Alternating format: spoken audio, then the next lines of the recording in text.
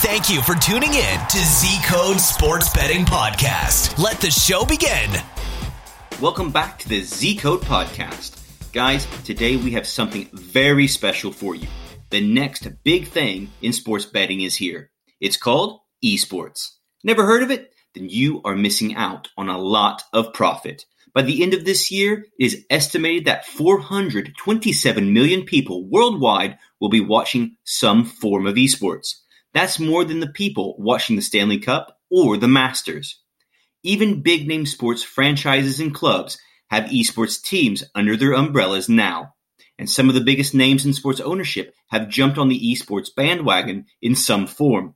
Stan Kroenke, Mark Cuban, Magic Johnson, Shaquille O'Neal, and many more sports bigwigs have invested in esports. Global esports gambling is worth nearly $100 billion. That's billion dollars. And it's only getting bigger. If you are living under a rock and still keep missing out on all the esports fun, then you will love what we have for you today. Jake is speaking with Adam, a professional esports bettor with tons of knowledge and tips for you. So let's get started. Hey Adam, welcome to the Zico podcast, and I'm going to go ahead and ask you the first question, which is, what exactly is esports, and what the hell? Is it just a bunch of people playing video games, or is it actually professional? Talk me through it. Sure, yeah, so I guess contrary to popular belief, esports is, it's not just watching a popular streamer play a video game for a lot of views. It's professional gaming, just like in sports, where you have the sort of cream of the crop, the top, 0.01% of gamers who rise to the top and have achieved such a high skill level that people actually pay them to compete at the highest level. And if you've come from playing that game yourself, you can appreciate the talent that comes in and the reaction time and the intelligence that comes from getting to that level, just like you would, 100-mile serve in tennis, or a beautiful cross from the corner in football. So esports is a lot more than just watching video gamers. It's an appreciation for the skill. So I believe, and I don't believe, I know for a fact there's a bunch of different disciplines, I suppose we could call it that, because esports is a discipline at this stage. Well, it's a competition, but there's a couple of different subsidiaries of esports. So you have Counter-Strike, you obviously have StarCraft, you have Dota, League of Legends. So these are basically different types of games. And I just want to find out, which sort of games do you specialize in yourself? Yeah, well, you've actually named the three that I bet in only, and it's taken me, I guess, looking at 4 years to get to all three of those to a level where they can be profitable month to month, and where I can feel comfortable sharing my knowledge about those games from a bettor's perspective. I can't say that I'm a former professional gamer. I can't say that I would ever have the understanding of a pro or an analyst. But just like most bettors in most sports, you don't need to, as long as you can say that you are sharp when it comes to betting a particular market. But in terms of esports growth, I mean, it's just so big now. Games like Hearthstone, League of Legends, Rainbow Six Siege, even games like Overwatch, Fortnite. I mean, they're probably, if you have a relative or a friend who's sort of under the age of 30, they're probably well aware of the popularity of these games. It's part of the culture now.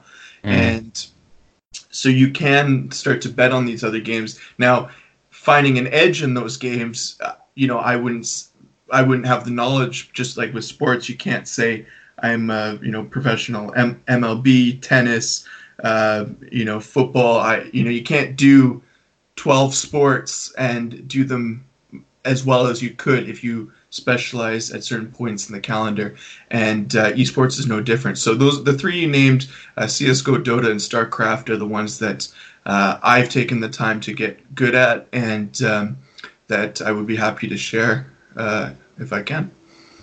So you said you're not a professional gamer, but I suppose you went to a LAN party before. Yeah. LAN parties were a bit different when I guess I would have been considering myself a gamer. It was usually hooking up, either bringing a gaming laptop over, or it was bringing an Xbox and small television over so we could do like a Halo thing via local area network. But it was It was never so. The bring your own computer LANs are sort of fading out of existence now. Thankfully. Thankfully. I'm sure you've been to something like that. I'm going to stop you just for a second, because I'm sure the listeners won't understand what a LAN party is exactly. And what we're talking about is those gaming events where you have to bring your own computer. But that was the past.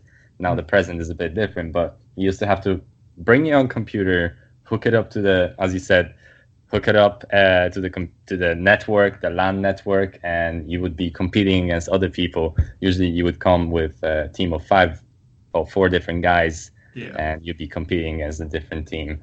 But yeah, as you said, those bring your own computer thing, thankfully they're fading away, because people were taking advantage, and some other people, they were bringing their own potato PC, and it's a funny thing. You just end up sleeping under the PC as well overnight, just so it doesn't get stolen. That's right. And there's famous photos that that we look back on, and it's a team of now, like I was looking at one of the Virtus Pro with Taz and Neo and like those guys, and they're literally shoulder to shoulder sitting in like picnic chairs, and the mouse pad is like maybe 6 inches by 6 inches. You can't even reach, flick your whole arm across if you needed to do a 180 or something. It's just funny to see, now even gaming tools are a thing, right? So quality headphones and keyboards and mice, and they're very expensive products because the money is so big. So people are willing to pay for quality products like you would, a nice pair of football boots or a tennis racket that you can use for several years, that sort of thing. Yeah. And what sort of LAN parties did you attend back in the day?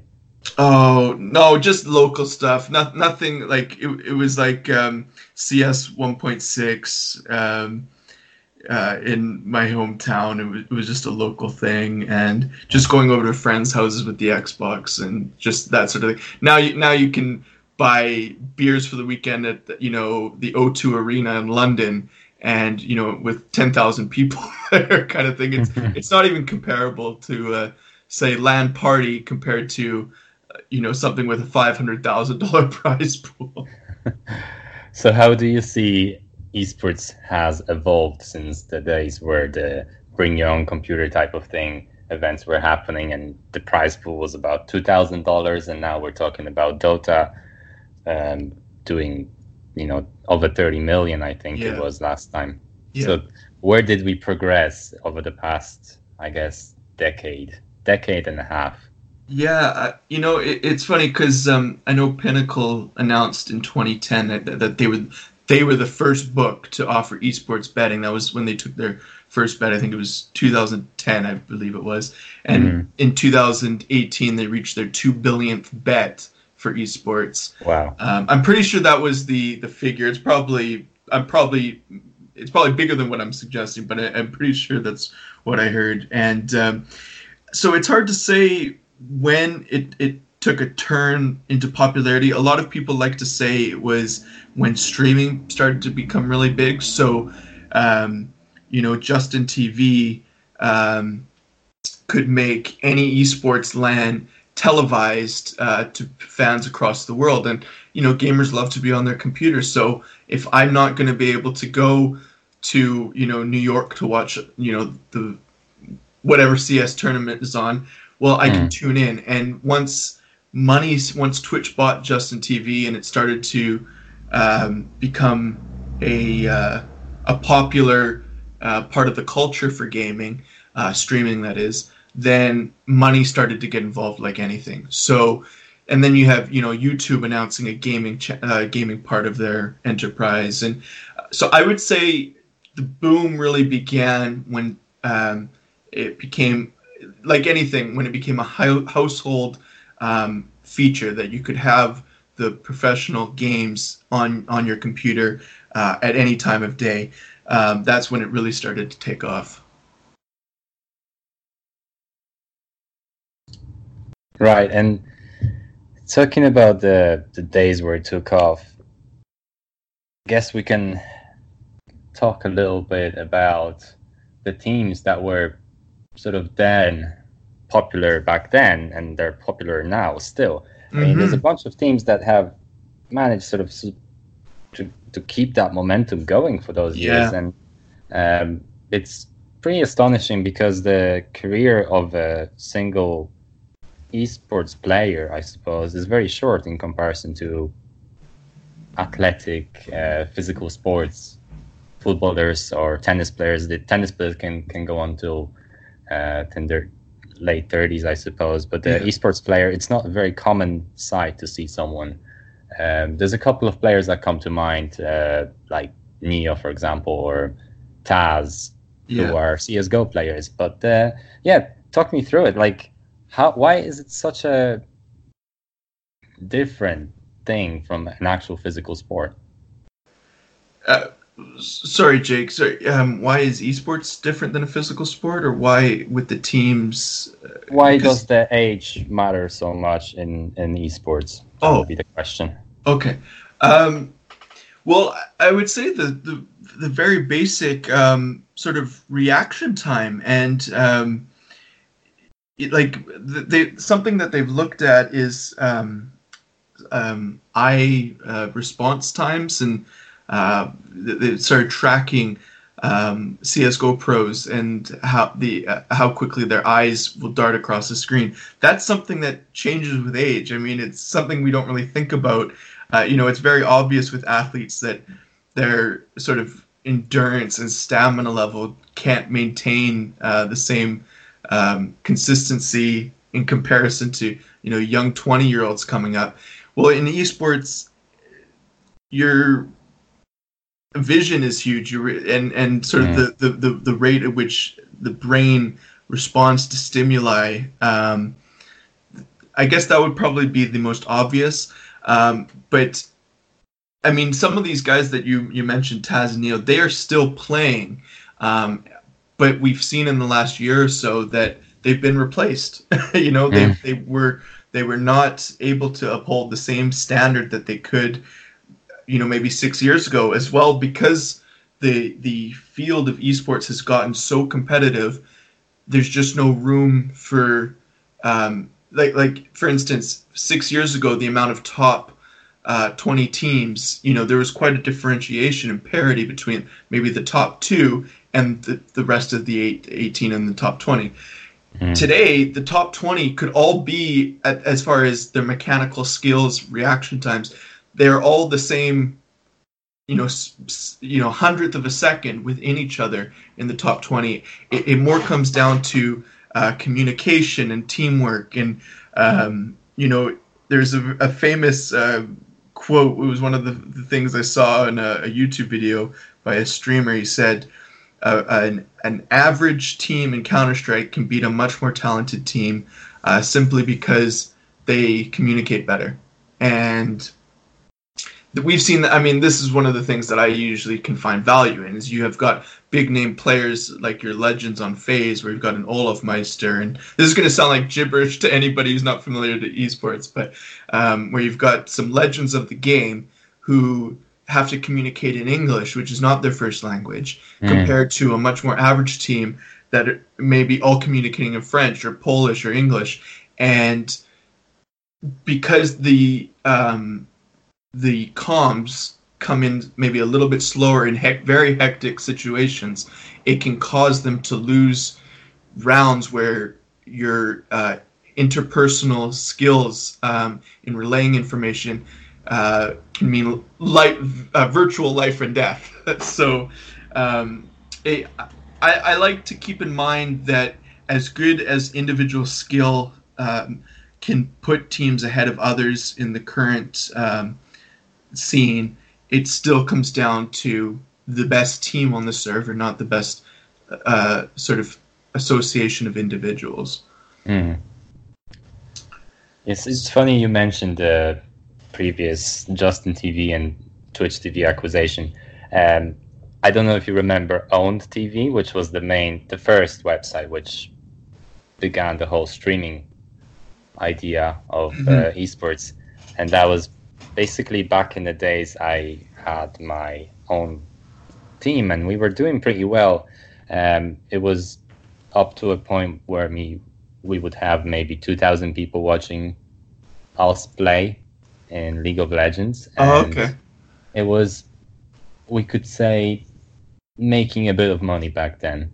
Obviously, you get a certain percentage from each time you run an advertisement during the stream. So I think it was about $2 or $3 per 1,000 impressions. And funny enough, we managed to accumulate up to $2,000, I think, after 2 months. But sadly, Own TV did go bankrupt at some stage. Oh, right, okay. And then Twitch TV became a monopoly. So then at that stage, they had the whole market to themselves. And esports was always trying to go mainstream in a sense by trying to be televised, but that was never the outcome, I suppose. There were a couple of events back in the days that were televised, and there was a TV station in the US which had a bunch of different franchises, and those franchises were playing against one another. And I think the prize pool was around $500,000. All the players had their apartments paid for. It was wow. I don't remember exactly the name of the event. Cyber Game something. Okay. So that sounds Cyber Games sounds like a legitimate one, because it used to be big on cyber as opposed to electronic, right? So cyber was a very popular name to be thrown around in early esports days. Oh yeah, for sure. And that was back in the day. Obviously, there were different versions of different games, and that was Counter-Strike Source, and you had the different one, which was Counter-Strike 1.6. And that was sort of the division as well of the whole scene, because Counter-Strike as a game, it always had the same objective. It was 5 versus 5, but the scene was divided by a game which was 1.6 and Counter-Strike Source. Sadly, the reason for it was that some people didn't like Counter-Strike Source, and they didn't transition. So I think the main purpose of Counter-Strike Go, which came out many years later, was to bring the whole scene together so it could grow naturally, I suppose, and bring all the best players together as well. That was a massive conflict as far as I remember when that happened. Yeah. Especially with the main website, which is the hltv.org. They did not want to transition to Counter-Strike Go, and they were not happy with how the game looked at the time as well. But it has gone a long way since that happened. Yeah, and I can't, because the betting aspect of it is so new, and that's when I came back to esports, when I started betting on it. There's a sort of gap in my memory as to when it ballooned, and you probably know a lot more about that than I would.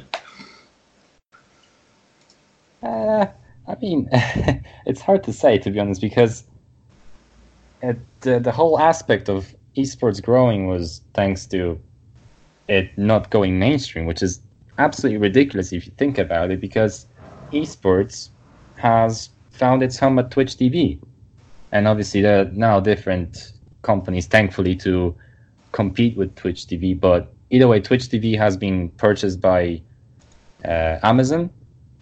They saw it as a big opportunity for financial growth for the company, and Amazon has brought in Prime TV, Prime, so people can subscribe, so they don't have to watch the advertisements and so on.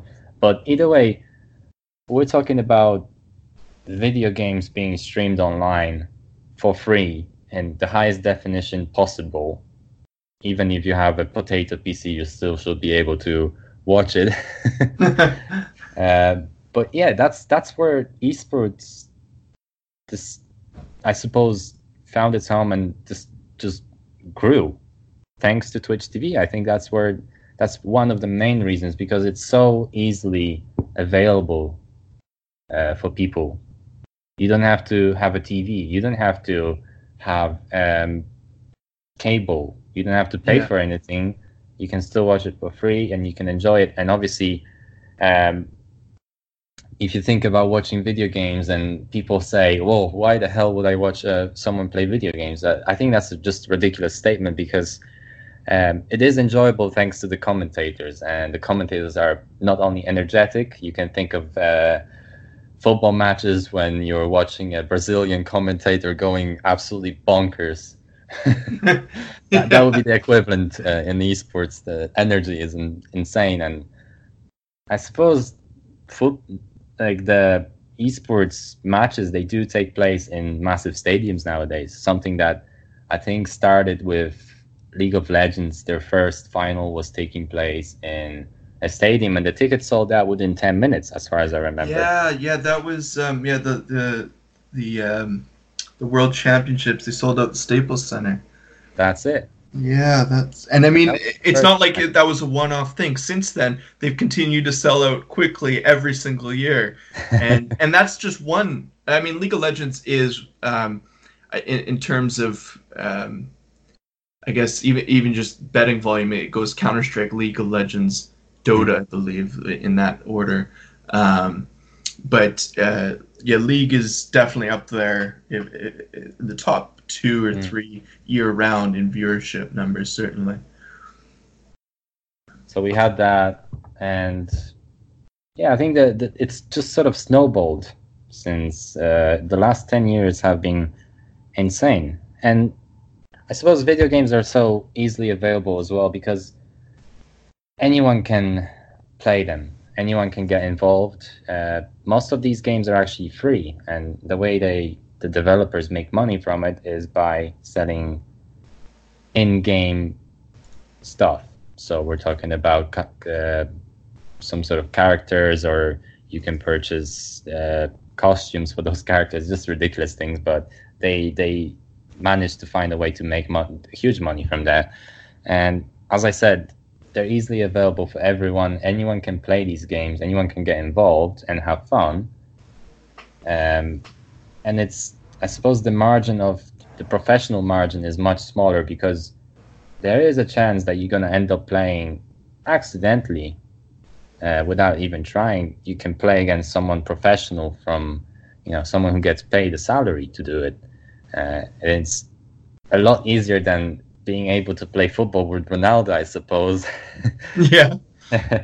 So I think that's the beautiful aspect of esports, the easy access to anything. And obviously, there is also an aspect for less fortunate people, I suppose, people who are disabled. You can just sit at home and play video games, and you can benefit from it as well. And I think something that people don't really understand, there is a benefit from playing video games. Obviously, we're talking not playing video games 12 hours a day, 5 times a week, but there is a benefit, in my opinion. What do you think? That's something. So the way I grew up was video games were something that was not allowed in the house, and that sounds kind of funny considering I said to play video games growing up. So my parents were big on sports, and that was mostly not because they expected any of my brothers and I to go on to become athletes. It was because they wanted that to be part of our lifestyle. It was more about having academic discipline, athletic discipline, and a balance of life. And video games, which is something I think a lot of young adults and parents can sort of understand that they've been viewed as you're just sitting on your butt in front of a screen for, as you said, X amount of time. And that is the dangerous sort of sad part of it. And you'd say, well, is going and, training for a marathon for, 6 months straight, and you've sort of cut off from many social engagements and activities, would that be similar? No, because of course you're still taking care of your body in a better way than sitting on your butt.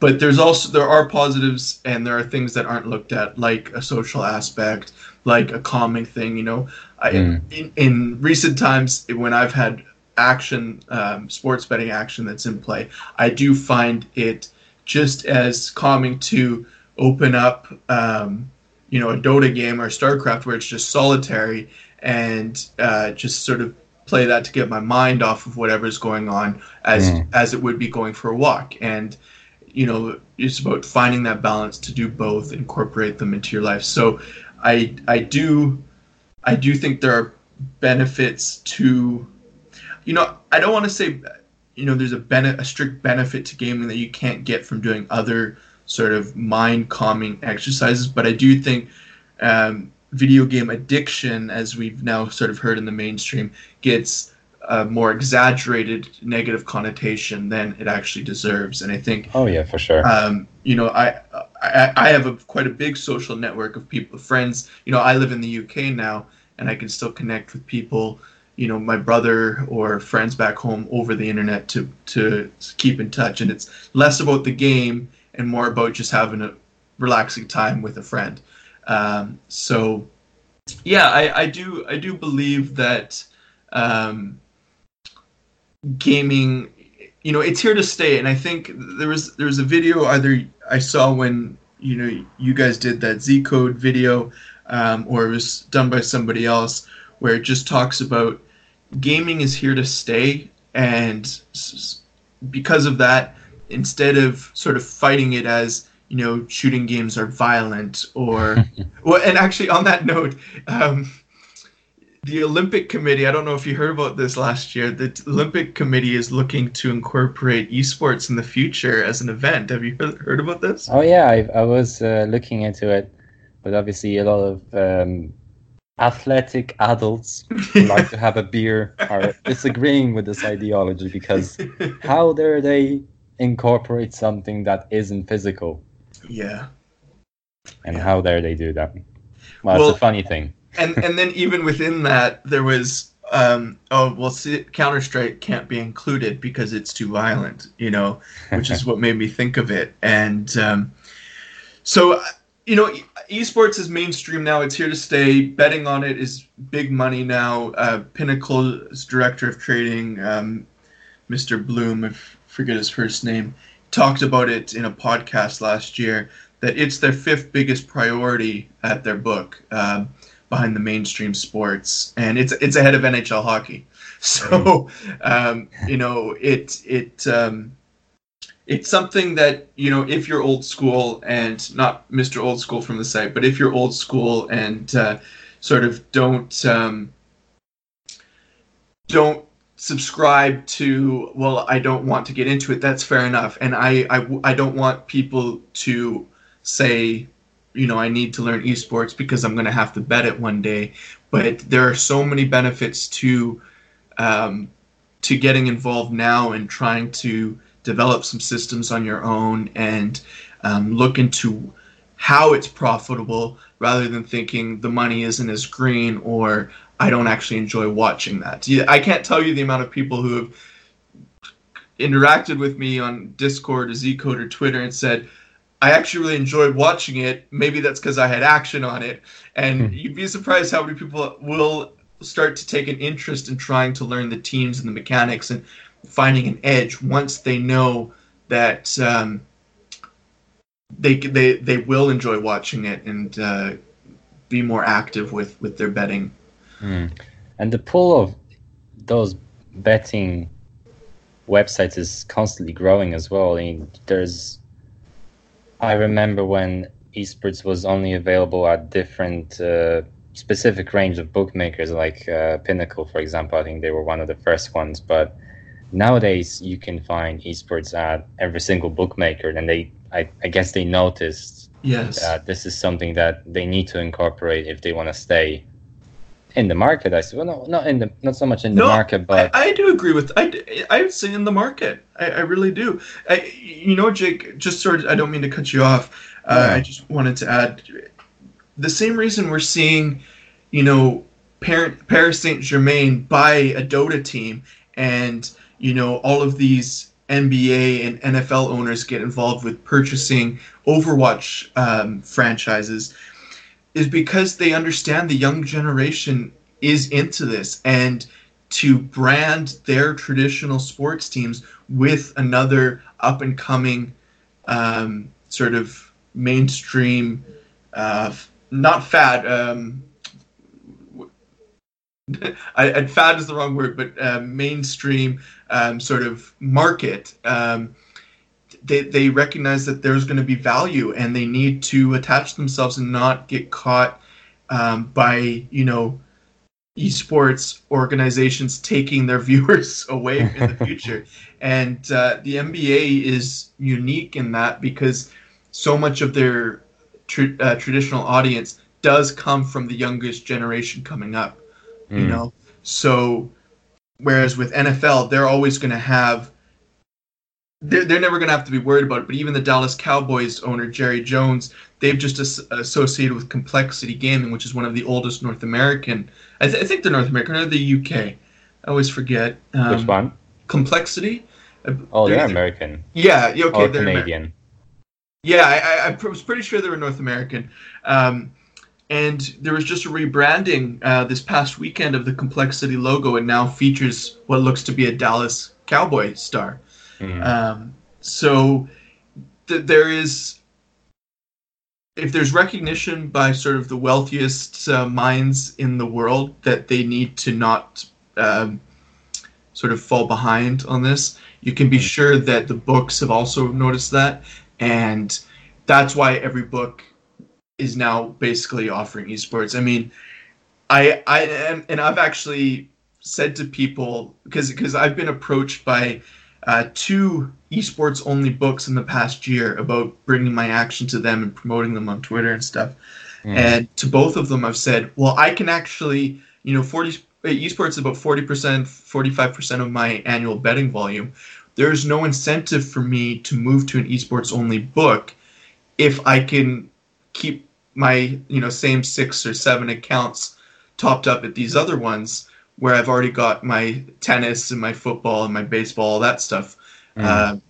So we're starting to see esports books pop up a little bit slower, maybe lose a bit of their market, because the big books, the Bet365s, the Pinnacles, the bookmakers, Betways, these books are recognizing, no, we're losing our potential revenue because we're not offering esports, and esports books are popping up because we're not offering these markets that they are. Now their books are showing live streams, both, I believe it's Unibet, and Betway will show some ESL streams, but I think Unibet also does that. But you can also watch it on Twitch, so why even bother with that? Exactly. But yeah, I think you're exactly right. Every big book now has it, and it started with the cryptos and some of these Eastern European small books, but now you can go through your traditional books and get every market you need. So you mentioned different sports, and we're gonna change the topic a little bit now, because you mentioned tennis, and you as an expert, you do multiple different sports, not only esports. So walk me through your systems now, because I know you do tennis, but you also do other things. So just tell us what you do. Sure. So I like to look at even like the word systems as having multiple meanings. I have 2 esports right now that are model based. Had a piece of software that was actually NHL software, and had a friend adapt it for CSGO and StarCraft, and it's something that I have to do a lot of manual upkeep with, but it gives me score projections based on best of one, best of three, so the number of rounds, the probability of win, that sort of thing. And then I also have systems that I've developed, which are paper and pencil. So for example, one system that I started sharing on Zcode, late 2017 was a CSGO A/B progression system. And before I came to Zcode, progressions were something that I didn't even think of as a sports betting technique or strategy. It was something that was associated with chase betting and something negative. You weren't supposed to increase your stake multiple times and continue betting on a similar outcome. Since joining Zcode, I've learned about these, in MLB, which is very popular, goal of game progressions like Brendan introduced. I've seen, Jake, yourself do like an A/B on set 1-2 in tennis.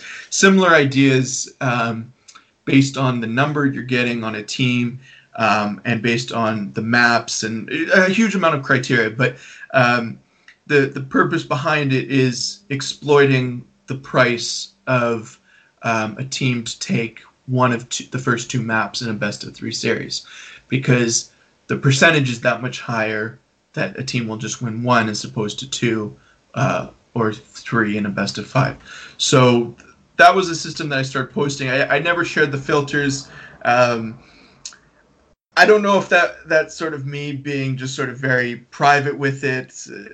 Putting it out in public is something, I don't like to see when it doesn't do well, and my worry is people have a bad experience with it and sort of do it wrong, and so it's something that I have never really gone public with. But and Jake, I even noticed last year you shared a system about the CSGO map win percentage differentiation, and these are great ideas, and that's how I want people to look at esports eventually. And this is why I've sort of put my name out there as someone who bets esports full time, because I think the more people that are involved in our community betting it, the more clever. I mean, there are so many smart individuals on our site and full-time guys that I know have a brain for developing profitable systems, that if they took a look at the soft lines that are offered in esports and the huge variety of prices you can get on the same team for the same match, within days of each other, it's amazing. I mean, if my bankroll could support it and I could bet, 1,000 a game, I could probably arbitrage bet, full time, because that's the huge price differences you get. I mean, even today there was a Virtus Pro to beat OG 2-0. They were offered at 2.5 at Bet365, and they were between 2.1 and 2.2 at every other book. And I mean, we just don't see those types of huge. Can you imagine a 2-0 in tennis sets bet from Bet365 at 2.5 to 2.1? You almost have to bet it just on principle, right? And so that's just one aspect of why esports can be profitable, and you can make systems just strictly around the exploiting a soft line at one book in particular.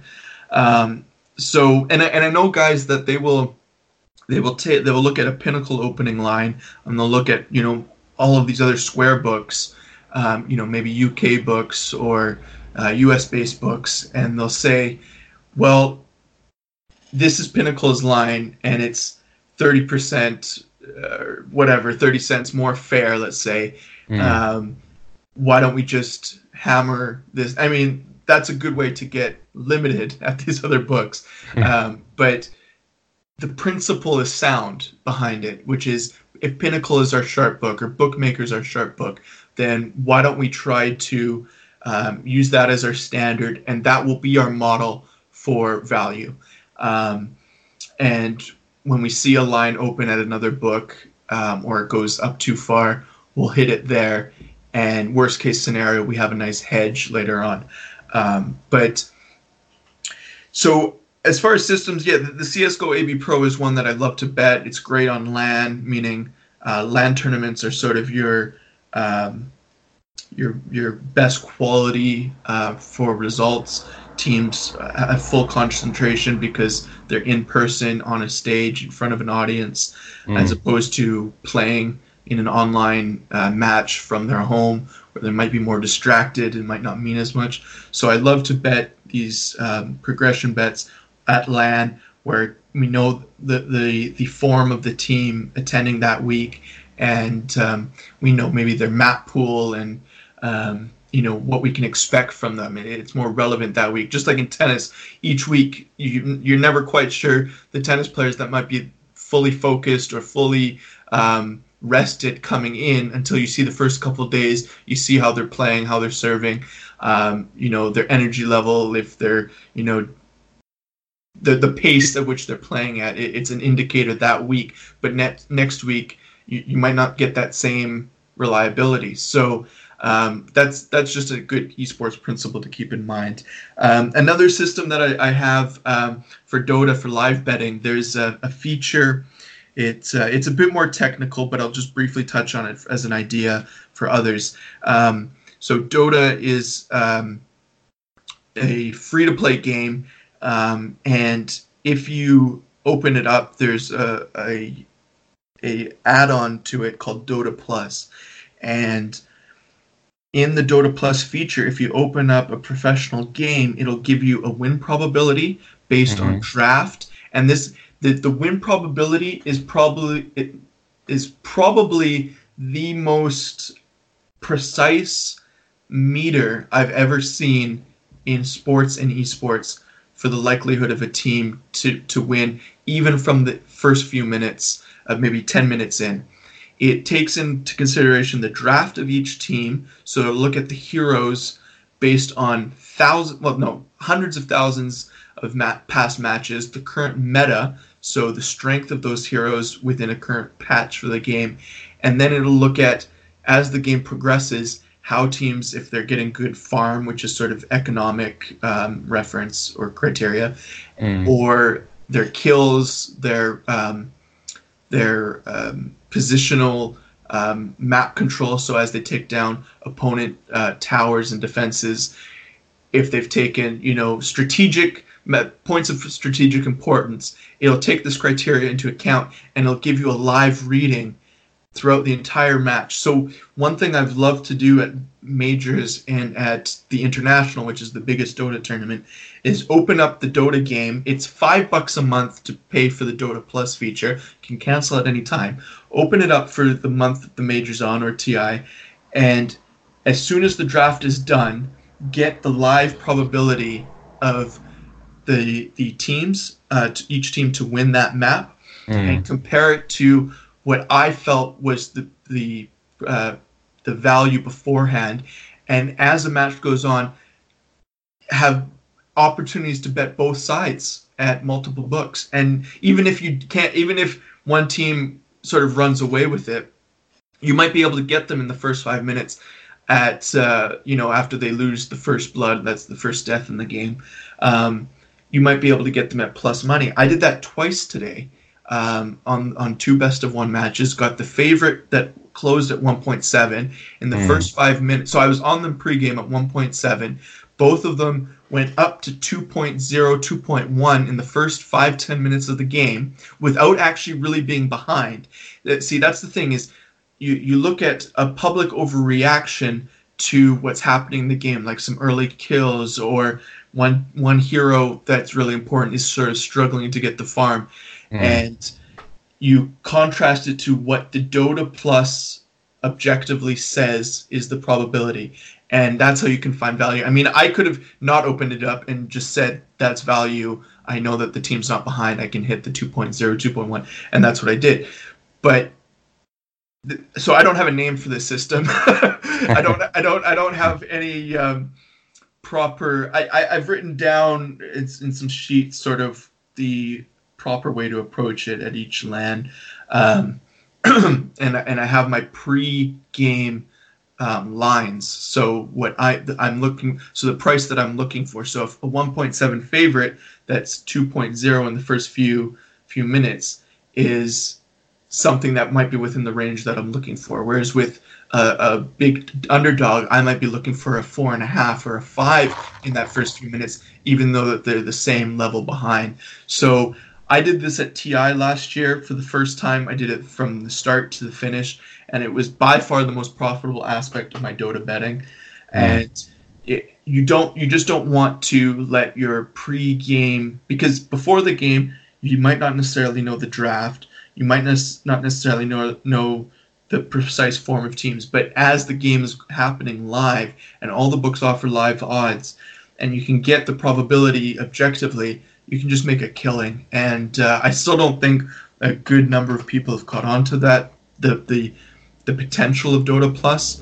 So it would be like, I guess it would be like having, if you're watching the NBA where points are constantly being scored, and having an NBA, someone who made the NBA, someone who made basketball and knows the exact, run through a computer, the supercomputer that ran through this exact score scenario with sort of this skill differentiation millions of times and could give you the most accurate probability. That's what the Dota Plus computer feels like, and it's $5 a month. So it's something that I'm just trying to give you examples of ideas for finding an edge in esports, and how you can make it profitable. And these, I've got half a dozen ones, but those are two that I just think they might sound really complicated for someone who doesn't bet esports, but they're really not. And it just takes a bit of time. As I said to you, Jake, I never bet esports prior to 4.5 years ago. It just wasn't something that I thought would be a future. It's not something that I considered there to be a real edge in. It just seemed, so it just takes time to learn it yourself. But it's so much better than just trying to tell somebody else betting esports or even betting sports in general. I really believe, I've heard other experts on the podcast say, it's that teach a man to fish expression. If you can make yourself profitable, know that your own time limitations, whether this is just a hobby for you, it's still better than paying a tout or trying to wait for, I've been watching people wait for Adam S. With his excellent horse racing picks that he's been posting recently. Really knows his stuff. But how do you make that profitable for yourself? Do you just set your alarm clock for all of time and hope that Adam will always be on Zcode to share his horse racing tips? Or do you try to look at what are some of the criteria that he is putting into his excellent picks? Or, what makes Brendan's one goal a game progression profitable? What sort of lines is he looking for? Same with Omega. I love betting hockey. I've been betting hockey for a long time, and a lot of the live criteria that he looks for, I realized I was intrinsically already doing these things without consciously saying, okay, here's what I'm looking for an empty net goal or next team to score, etc., or shootouts or whatever the various systems he has. So by trying to be more organized with your own betting, you can make esports profitable, I guess is my point. Just like you can make hockey betting profitable, even though you might not know a single player who plays on one professional hockey team. So that's sort of where I believe esports can offer Zcode members some great opportunity. Thank you so much, Adam. I think on that bombshell, we are going to end our first recording. I hope we can do it again. Yeah, I've got we sort of we talked it back in January, you, myself, Will, and a couple others about trying to put it together. So I'm glad we finally just got a few ideas down. I didn't have my actual notes and some of the details of my systems to go in more in depth detail about. So I think it would be great if we did a second, maybe possibly even a third, maybe in another couple months or whatever, because I have a lot to dialogue, and I like to think of you as one of the forefathers of esports at Zcode. So I would also like to chat with you about where you see your own CS:GO betting in the future, and as someone who brought it to the site, how you've seen it grow, and if anything, how we can stay ahead, I guess, of the game for other Zcode members. For sure, we are going to schedule that. Great. Thank you so much, and have a nice evening, Adam. Take care. Thanks, Jake.